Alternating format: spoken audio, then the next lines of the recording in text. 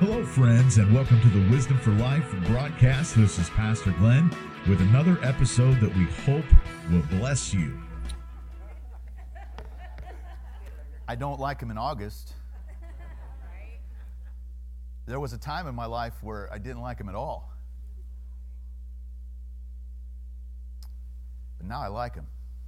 I think the older you get, the more you enjoy him, right? Yeah, the more you enjoy him. You get behind him a little bit. And, that last Christmas song the worship team played, many of you don't know this, but I actually play clarinet. Yeah.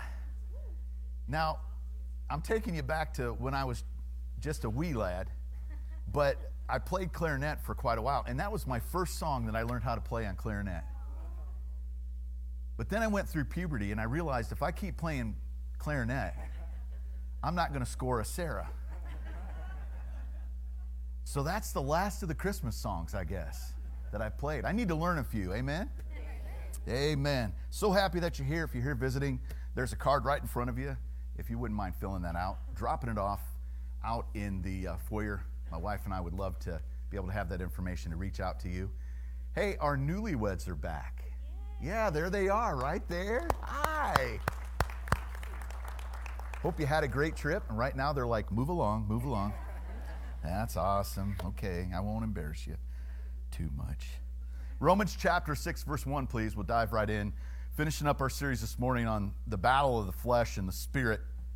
And this actual text has been on my heart for months. I've been reading it over and over and over and over again. And, I've served the Lord for better than 35 years. Some of you have served the Lord longer than I've been alive. But I've come back to this text again and again because I want to be sure that I'm hearing the Holy Spirit. You know, you can just read past stuff that you've read 100 times, but I want to be sure that I'm hearing the Holy Spirit. And as we look at this morning, I want to speak specifically on assignment as God has really assigned for me to give us direction about our identity, about how sometimes we focus a little too much on what happened for us at the cross, but not enough on what happened to us at the cross. What happened to you at the cross is you too were crucified. And if that's something new for you this morning, God bless you. Receive it in the name of Jesus. Because that's what Paul is talking about. He's saying there's a part of you that died with Christ, but there's another part of you that was raised with him as well. And that's the way we are to view ourselves. We are not to view ourselves by any other identity but that we identify with the risen Savior. Amen. That is who I truly am. And there's a part of me that is dead, so I no longer associate my life with that. That part is dead. Are there moments where my flesh wants to revisit some of that stuff? Sure. But I have to remind myself of what the Scripture has said. The Scripture has said this: it's dead. So the solution is in the execution. And the execution is your old life, your old man. That person who you were is dead. And when you begin to see it that way, then the resurrection power of God can begin to work in your life. Now I'm going to say some things this morning that are going to be stirring to you. They're not going to be tough. You'll get it, but they're going to be stirring to you. And I want you to listen very carefully to what I'm telling you, because there's a world out there with a lot of psychology that would like to label you. I used to do this, therefore I am a fill in the blank. No, you're not. That part of you is dead. Whew. I'm about to take up an offering for myself. Okay, but I'll be the only giver, okay? Romans 6:1, it says, what shall we say then? Shall we continue in sin that grace may abound? Certainly not. How shall we who died to sin live any longer in it? Or do you not know that as many of us as we're baptized into Christ Jesus, we're baptized into his death. Therefore, we are buried with him through baptism into death, that just as Christ was raised from the dead by the glory of the Father, even so we also shall walk in newness of life.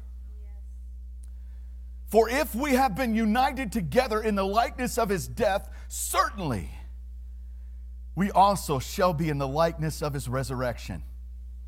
And this is the verse that I've been stirred by the most, right here, verse 6. It's actually right dead center in the middle of the sentence. It says, knowing this. Come on this morning. Can you say that? Knowing this. You see, the problem is that many believers don't know this. They don't know this. Knowing this, that our old man was, past tense, crucified with him. You see that? Jesus didn't die on the cross. That old man, that old you, did too. Hello. That the body of sin might be done away with, that we shall no longer be slaves of sin. Let's pray. Father, in the name of Jesus, Lord, I pray this morning that, God, we would understand and know that, God, who we are is defined by whom we belong to. We belong to your Son, Jesus Christ. Therefore, that part of us that we used to call me is gone. And that, God, we must be reintroduced to ourselves in Christ. That, God, we are a risen people.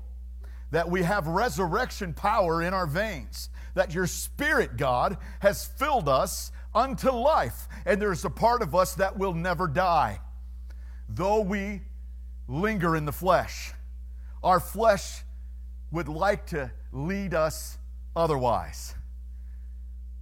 Should we sin that grace may abound, God, we say, forbid.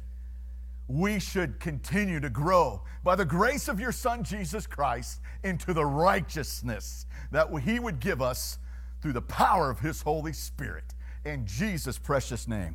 Everybody said, amen. Did a little time as a corrections officer. You know that.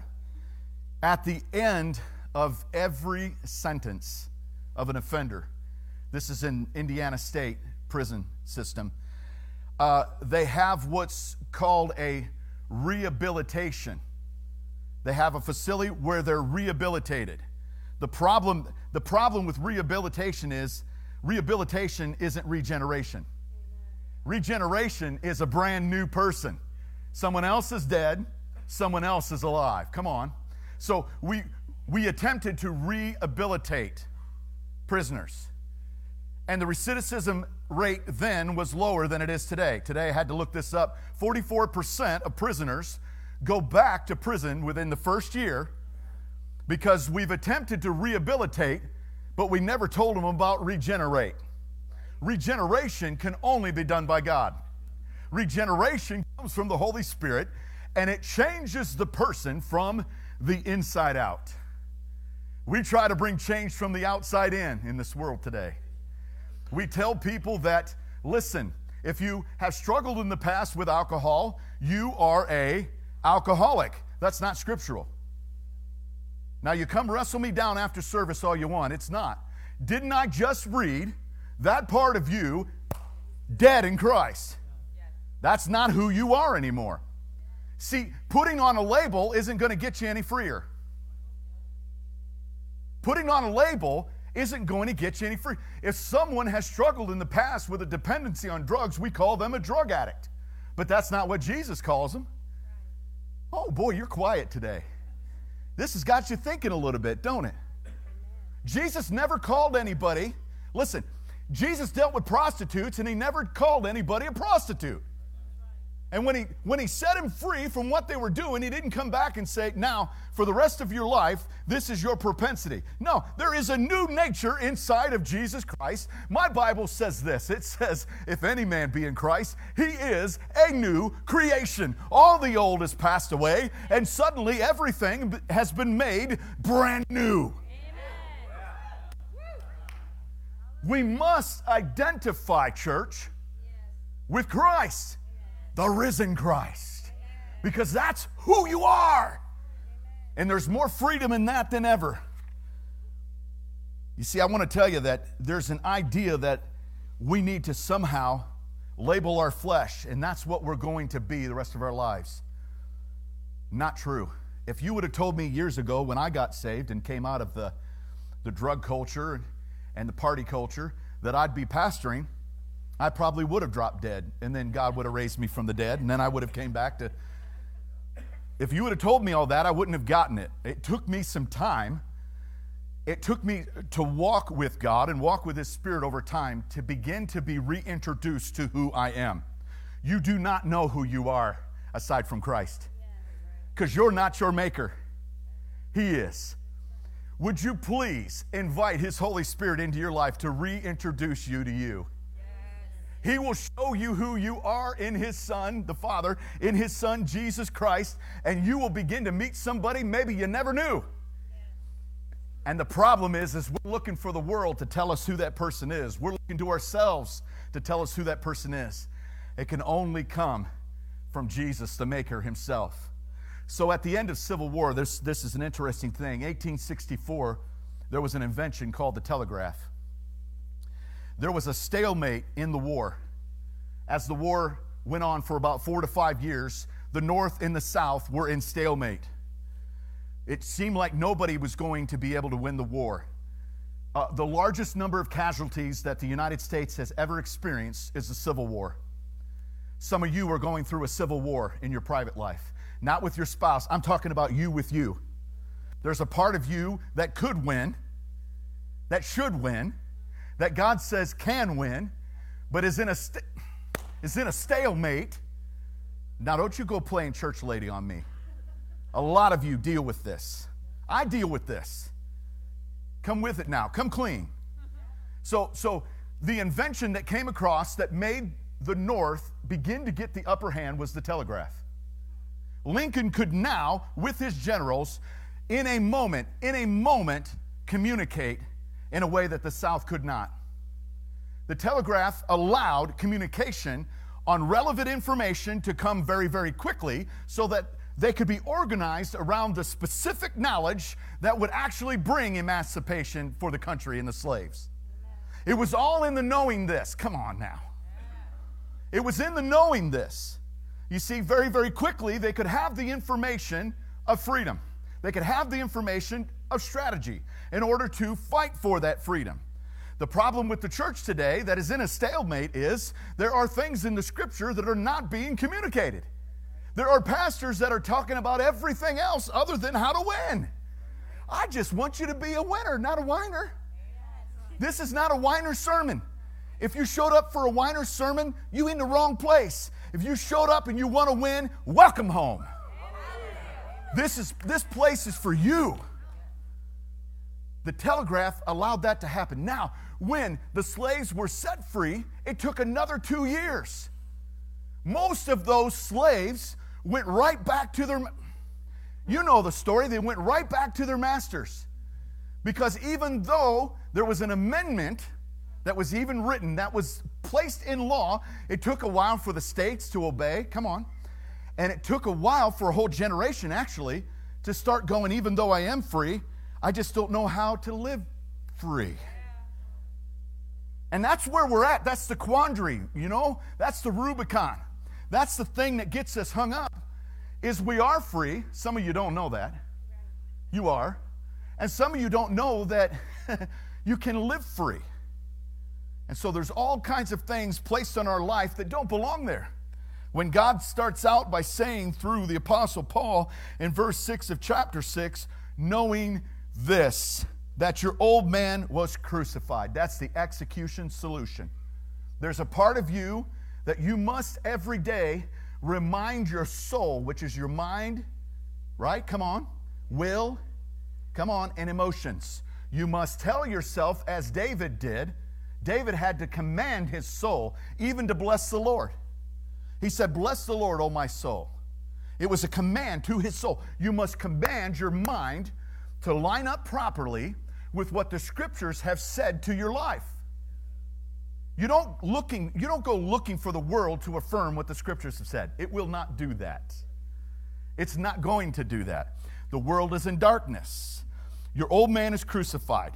Why? So that the body of sin might be done away with, so that you're no longer what? A slave, come on, church, to sin.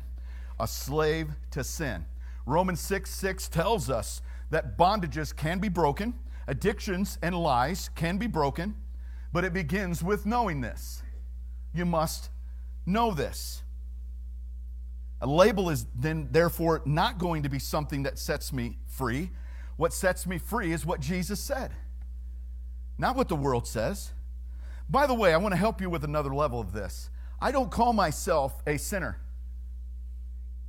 saved by grace. I've even heard preachers say that. I'm not a sinner. A sinner is someone who practices sin. And if you believe that, you're an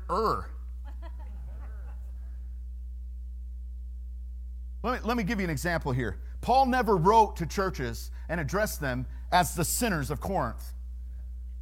1 Corinthians chapter 1, verse 2, to God's church at Corinth, to those who are sanctified in Christ Jesus and called saints. Called what? Saints. With all those in every place who call on the name of Jesus Christ. What do I call myself? Sanctified saint, church of God. That's me. That's my identity. I then intend to very, very intentionally live my life into what God has said over my life. Man, that's the first start. You think, well, this isn't a big deal. Let me tell you what, the devil even tried this trick on Jesus. 2 out of the 3 temptations that Jesus faced in the wilderness were over identity. Actually, the first 2 were over identity. He said, if you are the Son of God, wait a minute, devil. If,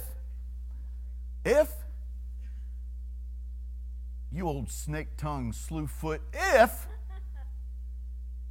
I bet his breath smells bad.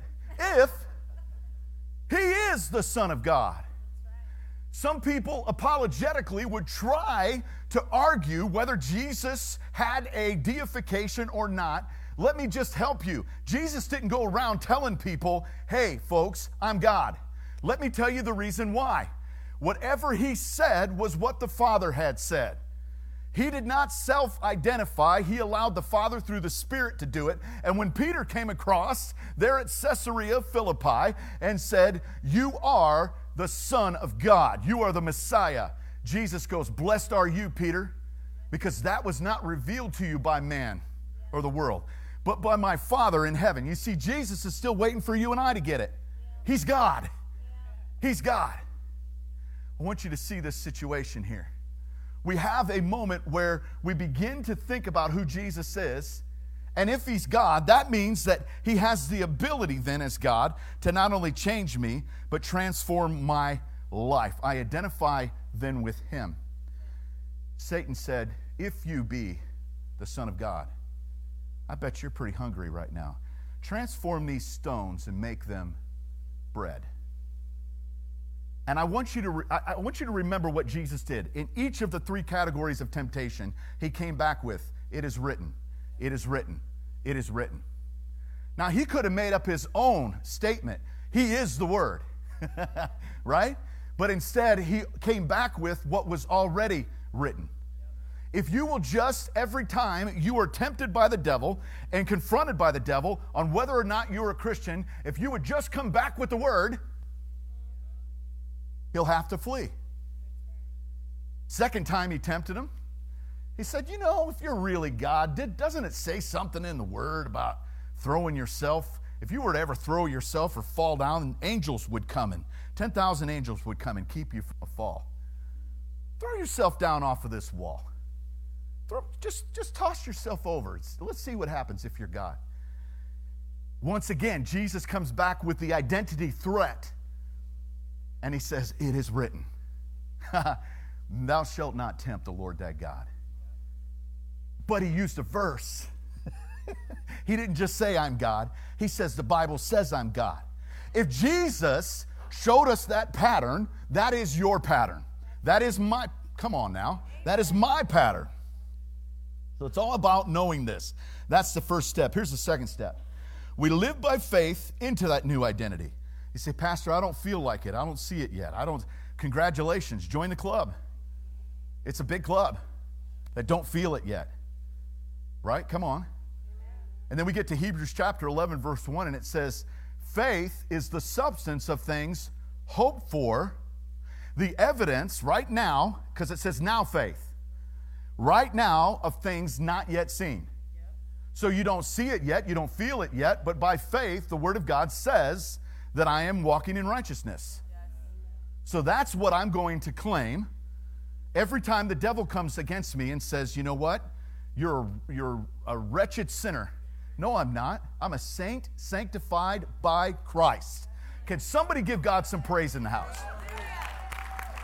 Come on.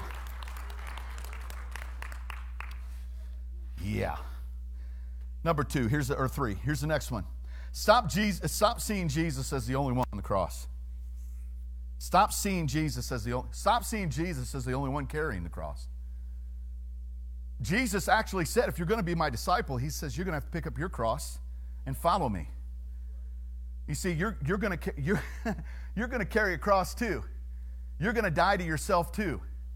Oh man, you ain't going to hear this very many places. This don't pack houses. People aren't showing up for this. What are you telling me? What are you telling me? I got to get off the throne of me? Can I just tell you, inside of your heart, there are only two places to be. And there's only two people that will fit. Are you with me? You got two places to be inside your heart, and two people can only fit there. There's a throne and a cross.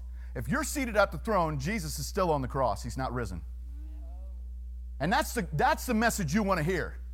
You want to hear, because I'm seated at the throne, you want to hear that Jesus is still on the cross dying for you. But he rose. He didn't just die. Come on, man. There's more to the gospel than Jesus dying on the cross.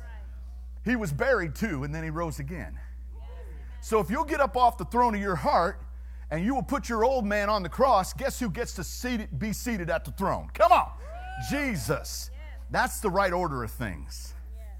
You see, I don't think you want Kool-Aid gospel, do you? I think you'd rather have the truth. The truth is, the biggest problem that most of us have, including me, is that I don't want to get up off the throne. Come on, you heard it growing up. You heard it. Oh, I'm going to offend you. Go or get off the pot. Come on. Get off that throne. You can't make the right decisions for you. But he can. He can. And see, he took your place. Therefore, you must, in following him, take his. That's the direction he went. That's the direction we go. But all the blessing and the glory that comes from that. Because you get to be free of me. I get to be free of me. I don't like me. Hello? Am I alone in that? I'm tired of me. I want that part of me to die. Here's the struggle in it. My old man must be crucified. I want you to think this through. Be practical here. How in the world do you self-crucify? Now think about this. Now this is nasty, but we're going to go there, okay? I got 3 nails, I got 1 hammer, I got 2 hands. Come on, some of you are already there. Now, let's just say I start with my legs and I run one through, my legs, my feet. I got 1 done, 1 and done. Come on. Then I got my left hand, okay, because I'm a righty. Come on. I get my left hand done. Now what am I going to do with my right? Did you know even Jesus relied upon others not only to carry his cross, you know that, right? But also to be crucified. He did not trust his own flesh, even though his own flesh was sinless. His flesh was sinless, but he showed us an example of not trusting the flesh in order to get the work and the will of the Father done. He relied on the Spirit. You know, the Holy Spirit went all the way to the cross with Jesus. How else could he say from the cross, Father, into thine hands I commend my spirit. He trusted in the Spirit, in the grace, in the power of the Holy Spirit to get him through the crucifix. Come on, church. And you and I still want to run on our own steam. As if there's something I can self-discipline or self-do to my flesh to make my flesh obey. The solution is in the execution. Your flesh will not obey. Your flesh will not obey. But your spirit man will. That's why the Bible says the spirit is willing, but the flesh is weak. So the solution to dealing with the flesh issue in your life is to rely on the strength of the Holy Spirit to get it crucified. Is this okay? Yeah. I don't care. I'm just seeing if you're okay. Yeah, I really don't care. Here's the next. I want to talk about this a little bit. So if Jesus, right, if he goes to the cross and his flesh was crucified, your flesh must be crucified too. And that's what Romans 6 is talking about. Your old man, your old identity is nailed to the cross and stays nailed there. You see, before you got saved, sin was the default. You identified with sin. You even told people things like, I'm a drinker, I'm a smoker, I'm a joker, I'm a midnight toker. You said that kind of stuff. You told people that ridiculous stuff, and you thought it was cool, right? That wasn't in my notes. Sorry, honey. It just helped me, God. You see, I'm still dealing with my flesh, okay? Sure don't want to hurt no one. Now, you deal with that every day. I deal with that every day. And so we have a part of us that we used to identify with. We'd come up to people and say, I'm just angry because I'm Irish.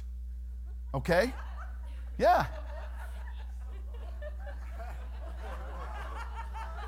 You know?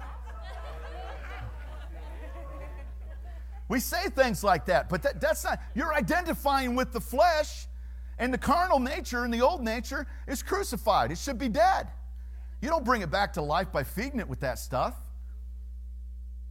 And so I want you to see that part is now dead. You need something to help kill it, so that it remains nailed down. I want to talk to you about walking in the Spirit. I want to talk to you about what the Holy Spirit will do in your life and how it will empower you. But I want to make it very practical, because I've heard so much teaching about walking in the Spirit that gets so entangled with Greek words that by the time you're done, you don't know how to do it on Monday. You just don't know, how do I flesh this out, and spirit this out on Monday? Okay? So I want you to think about this. The Bible says in Galatians chapter 5, Paul says this. He says, walk in the Spirit, and you will not fulfill the lusts or the desires of the flesh. So I want you to see what comes first, because I'm going to land the plane in this message in just a few moments, that it's going to be transformative. Because I'm going to give you a text of Scripture that I guarantee you've heard preached wrong, heard wrong, even recited it wrong. I just want you to be prepared for it by what I'm teaching you right now, and that's this. Notice, walk in the Spirit, and you won't fulfill the lusts or the desires of the flesh. It doesn't say, deal with your flesh, get it perfect, and walk in the Spirit. Come on now. Yeah. I want you to see the right order of things. Because if the Spirit of God isn't first, and it's not your focus, even though you don't feel full of the Spirit of God, you are. People all the time come and tell me, Pastor, God can't use a dirty vessel. There aren't any other vessels. Right. Are you hearing me? Yeah. Show me one that was perfectly clean. It was Jesus. That's it. Yeah. That's it. God all the time is using dirty vessels. Yeah. And you know what? That's a real crutch, because if you start thinking there's certain vessels that are clean and certain ones that don't have mixtures of issues in their life, then you'll start worshiping the man and not getting the message. You start putting people up on pedestals, you think they're so righteous, they put their pants on just like you do. Come on. So the idea here is something must be dealt with, and it's the right order of things. It's putting the Spirit first and then dealing with the flesh. Not going, God, I'll serve you as soon as I get rid of all these issues in my life. That's what keeps a lot of people out of church. There's a lot of people that will end up in hell because they thought their entire lives they had to find a way to please God instead of just coming to God. Yeah. I'm going to say something right now that I'm sure is going to make you mad, but I'm just going to help you here. Can I just, the Bible doesn't teach that you have the ability to work on your own character. Now I see some people already, they're like, yeah, what's this clown talking about? The Holy Spirit is what transforms your character. The Bible teaches us that we are to walk with the Holy Spirit. You see, watch this. All I have to be concerned about is the Spirit first. And then the Spirit in the relationship I have with the Holy Spirit as I'm walking with Him begins to transform my character into the character of Christ. You don't know how to be like Jesus in your flesh. You don't know how in your flesh. But the Holy Spirit will show you. Oh, Pastor, you're going to have to prove it to me. Okay, Jesus said, follow me and I will make. Jesus didn't say, you make, then follow. What am I teaching? For your notes in your head, Jesus and God is the focus. It comes first. Then the transformation comes next. Well, I'll go into that church, but the day I do, there'll be a lightning bolt and the place will burn down.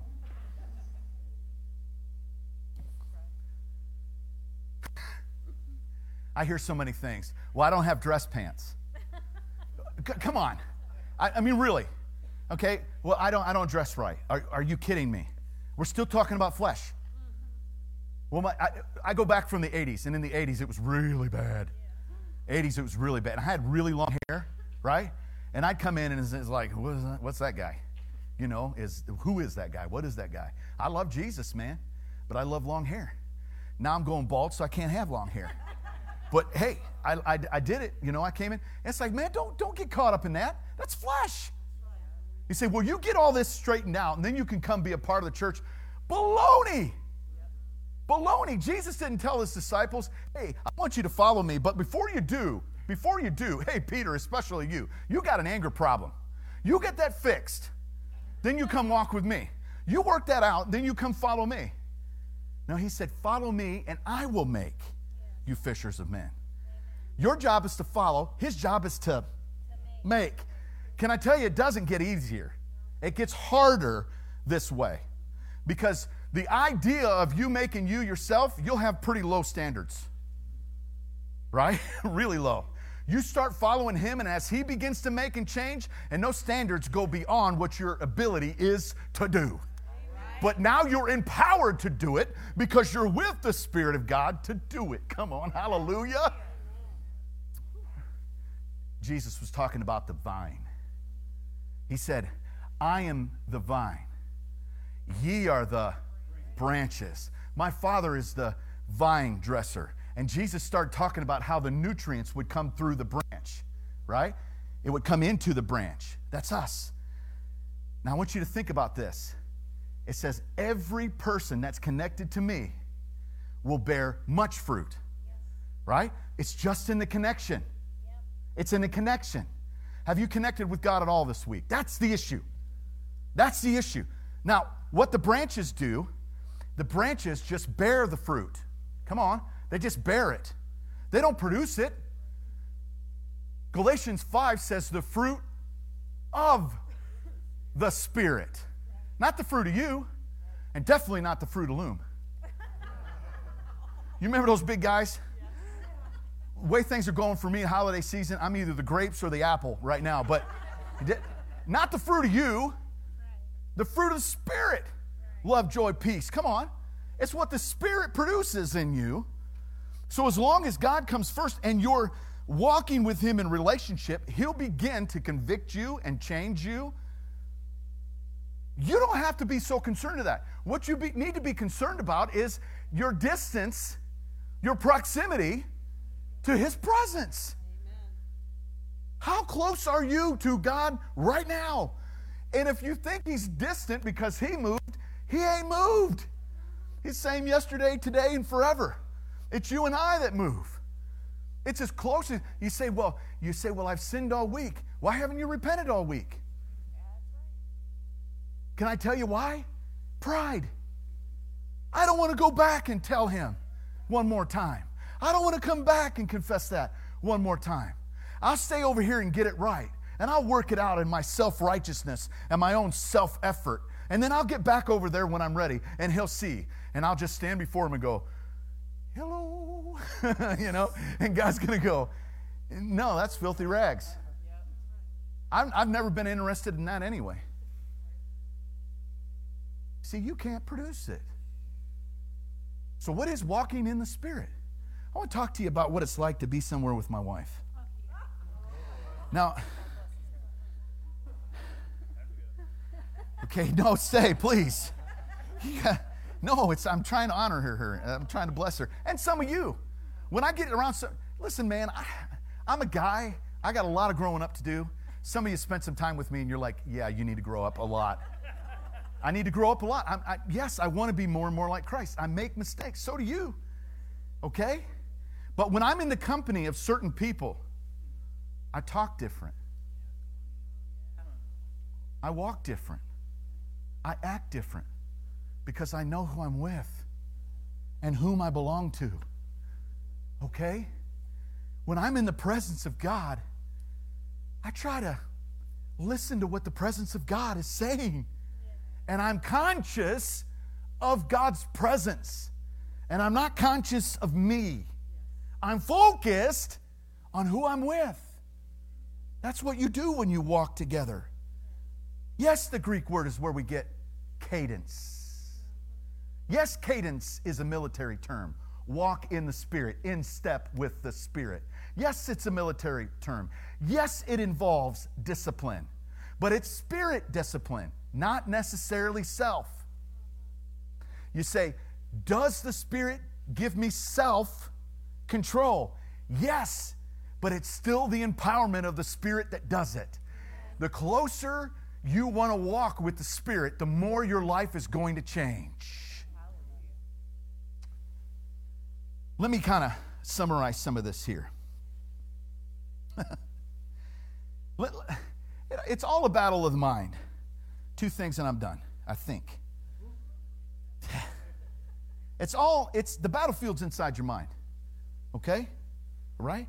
There's the flesh, the carnal man, which that word carnal, actually, you ever go to a Mexican restaurant and do the carne? Come on. Carne asada. Man, Eric Estrada. Okay? Chips. Come on, remember chip? Where are my friends? Okay, man. I thought chips were cool. Some of you are like, chips? Do we get fish with that? What's going on? I don't understand. Chips. Yeah. Okay, carne asada, right? So that's meat. It's meat, right?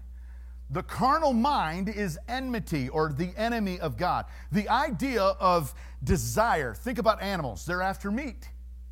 They want to devour meat. James later says, why do you bite and devour one another? That's the carnal mind. There is a fleshly nature.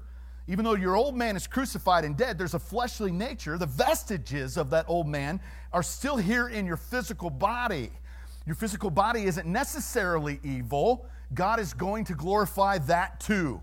But along the way, your flesh is still sending signals to the brain that says, I want to just kill a cow and eat it. Right?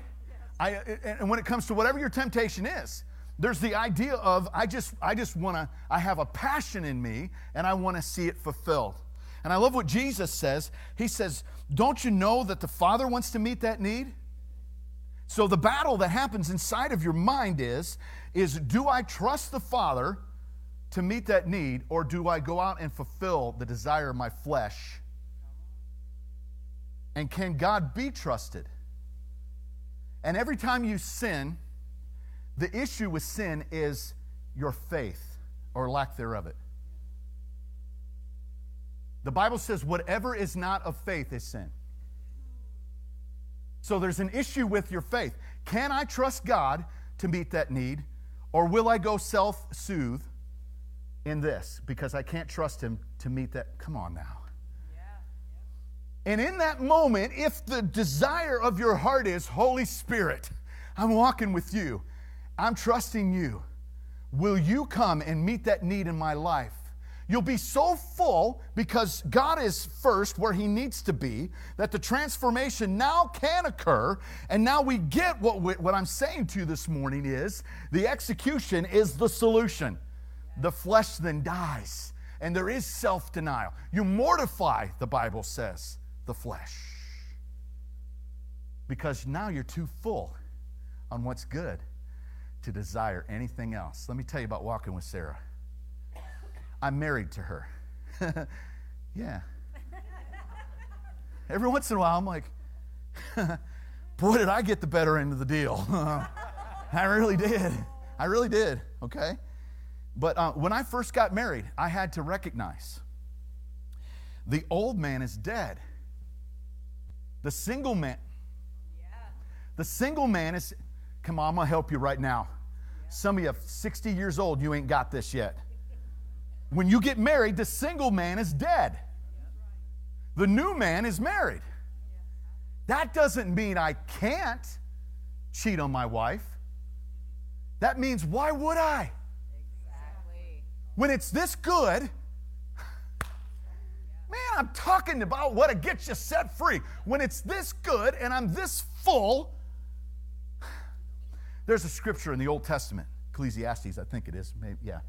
It says, don't go chasing waterfalls or cisterns. Stick to your own home cistern.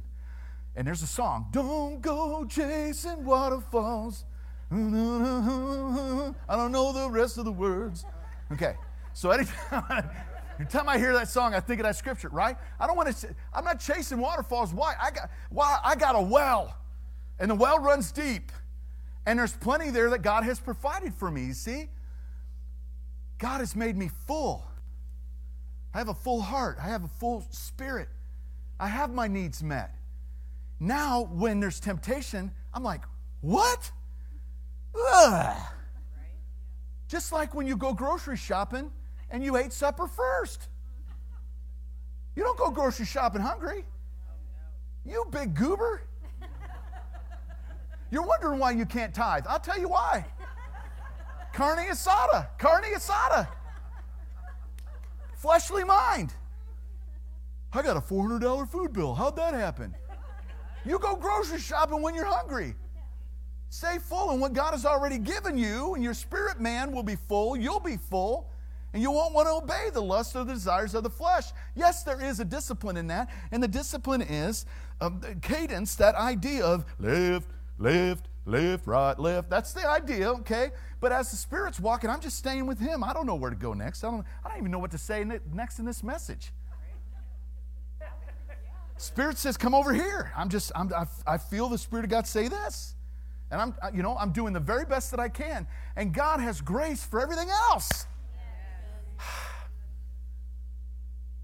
People complicate this stuff, man. It's just being close to God and remaining close to His Spirit and letting His Spirit change you. And that battle in the mind, the thoughts begin to change. I want to test you if you really think you understand this. Here we go. Apple. How many of you are thinking of one right now? How many of you thought of a computer? I'd like you to think of an apple, Simon says. Okay, you see one right now? Yeah. Did somebody bite it already? I did. Even though I know how this ends, I already bit the apple. Right? In the name of Jesus, do not think about an apple. How many are still thinking about an apple? Right? Okay, stay with me. The idea is, I got to get rid of something before, I got to get rid of that thought in my brain, in my mind. I know it's evil. I got to get rid of it. If I don't get rid of it, and then the more you try to think about it, the more you are thinking about it. And then the more you say, I'm going to do it, I'm going to do it, I'm going to do it. And the more in self-effort, you're going to do it, you're going to do it. The more you're just going to do it. Banana. Now, some of you I know are still on Apple, but stay with me, okay? Some of you are like, I see a banana now. The idea isn't in you eliminating. The idea is in replacing what he has. Whatsoever things are noble, whatsoever things are just, whatsoever things are pure. This is in Philippians, by the way. Whatsoever things are godly, think on these things. And the last word in that is the one I use the most. It's going to help you. Whatsoever things are praiseworthy. You know, all the time when I get tempted in my mind, I immediately find ways to praise God. Right in the middle of a nasty thought. And I know some of you don't have them at all. That's because you're about dead. You can find it in the text. It says, he that has died has ceased from sin. Only dead people don't sin anymore. If you're breathing, you can be tempted in your mind. Now, I'm trying to tell you how it works. You replace it with what God has in his presence and his spirit. You don't go, I'm going to get rid of that. I'm going to get rid of it. Because the more you try to get rid of that, guess what? The more you're going to think on it. And the more it's going to be apple, apple, apple, apple, apple. Now, right now, think of the first hug you get from Jesus. Oh, man. You see what I'm talking about? Noble, praiseworthy, true, just. Think of the first time you hear his voice and you see him face to face. You know what beats a lot of temptation in my life? That's my go-to. Right in the middle of it, it's like, oh, Jesus, you're going to pick me up when you hug me. And I wouldn't let any other man do that. But I'm excited you're going to. I'm going to look into your eyes. You're going to call me son. I'm going to hear, well done. Oh, I don't need anything now. Come on, my cistern's full. You're not selling me anything, devil, that's going to top that. Now, I told you I would end with kind of an idea, another scripture that would help us with this. And I want to give it to you, and then we'll just pray, okay? But you're going to pray with the Holy Spirit. I'm not going to pray for you. I can't do God's work. You have to do it. He has to do it through you. I can't do it. He's doing it. John 3:30. John 3:30. John the Baptist, man, he had it right. Filled with the Holy Spirit in the womb. In the womb. This guy had it in the womb. Lived a perfect life, right? Nah. Jesus comes along and says, among those born of women, no greater. Didn't produce one honking miracle. What you talking about, Jesus? How is he greater than Elijah? How is he greater than Elisha? How is he greater than these Old Testament prophets? He was greater in that his life was lived into preparing a way for Jesus. And you say, well, that's just Jesus coming to the earth in the first advent. Did you know that you are the ones that prepare the way for Jesus to return? Yes. You are the John the Baptist right now. Jesus said there's none greater. Now, I'm going to show you something here. You remember I taught you something about order? The order of things? John 3:30. You've heard it preached wrong. You've heard it said wrong. You've even said it wrong. I've said it wrong. We've gotten the order mixed up. I've even said it to myself before. I must decrease so that he might increase. That is not what the verse says. That's not the order. God, I'm going to be over here and I'm going to deal with my flesh and I'm going to make sure my flesh stays crucified. And yes, Lord, I won't be able to nail that last nail down, but I'll get 2 out of 3, God, and you'll be pleased with me. That's not what John says. Here's what he says. He must. God, please help me. Please help me. He must increase. Come on. But I must decrease. The only way I decrease is if he first increase. When I begin to praise God and worship God, even in the midst of feeling wretched, he increases. And then my flesh and my focus on myself and my idea of self-effort, my idea of self-reliance, my idea of religion decreases. Amen. And he increases. Amen. And as a result of increasing him, my flesh Come on, church. Decreases. Hallelujah. Glory be to God. Give him some praise. Hallelujah. Here's what most people say. I'll decrease, then God will want me. God doesn't want you because you're lovely. You ain't. God doesn't want you because you know how to love him. You don't. The first commandment, everyone in this room's broken, starting with me, and I'm the chief sinner of it. Love the Lord your God with all your heart. It starts there, and we've broken it. He doesn't love you because you're lovely, or that in a lovely way you kept his commandments to love him. God loves you because he is love. He loves you because of Jesus. When he looks at you and you're relying on his Spirit and you're falling upon Jesus to get through what you're going through, the Father looks down and says, I love you because I love my Son, and God is love. That's why he loves you. Not because you pastor a small church over on Ash Avenue. Because he doesn't love you because you decided to tithe today. He doesn't love you because, you know what, you've had a pretty good week and for the most part you haven't blown it. Come on. He loves you because he is love. That's his nature. And once you get that inside of your spirit and you encounter his love, there is no substitute. What keeps us turning to the world into sin, what keeps us from lifting ourselves up off the cross, is we have these moments where we don't think he loves us at all and that he couldn't possibly desire us. What more could he have done?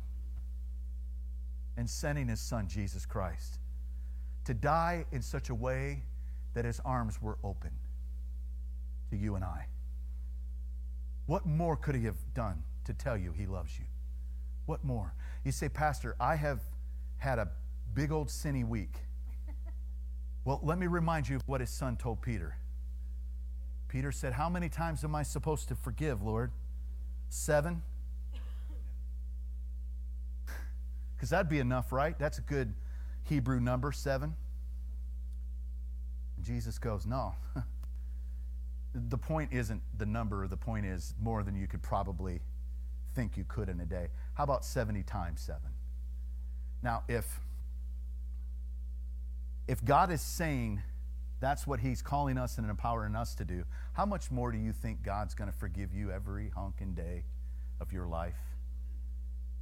If you're not turning to him for forgiveness, you are really missing out. Why do that to yourself? Why not just say, wait a minute, this isn't about my performance and doing it on my steam. You know what? This is just about being with you and walking with you and loving on you and letting you handle those things in my life. Would you stand with me in prayer?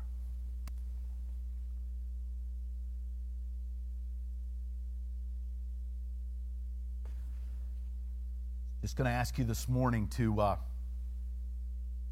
do something that Christians do. Repent. That's what Christians do. Believers repent.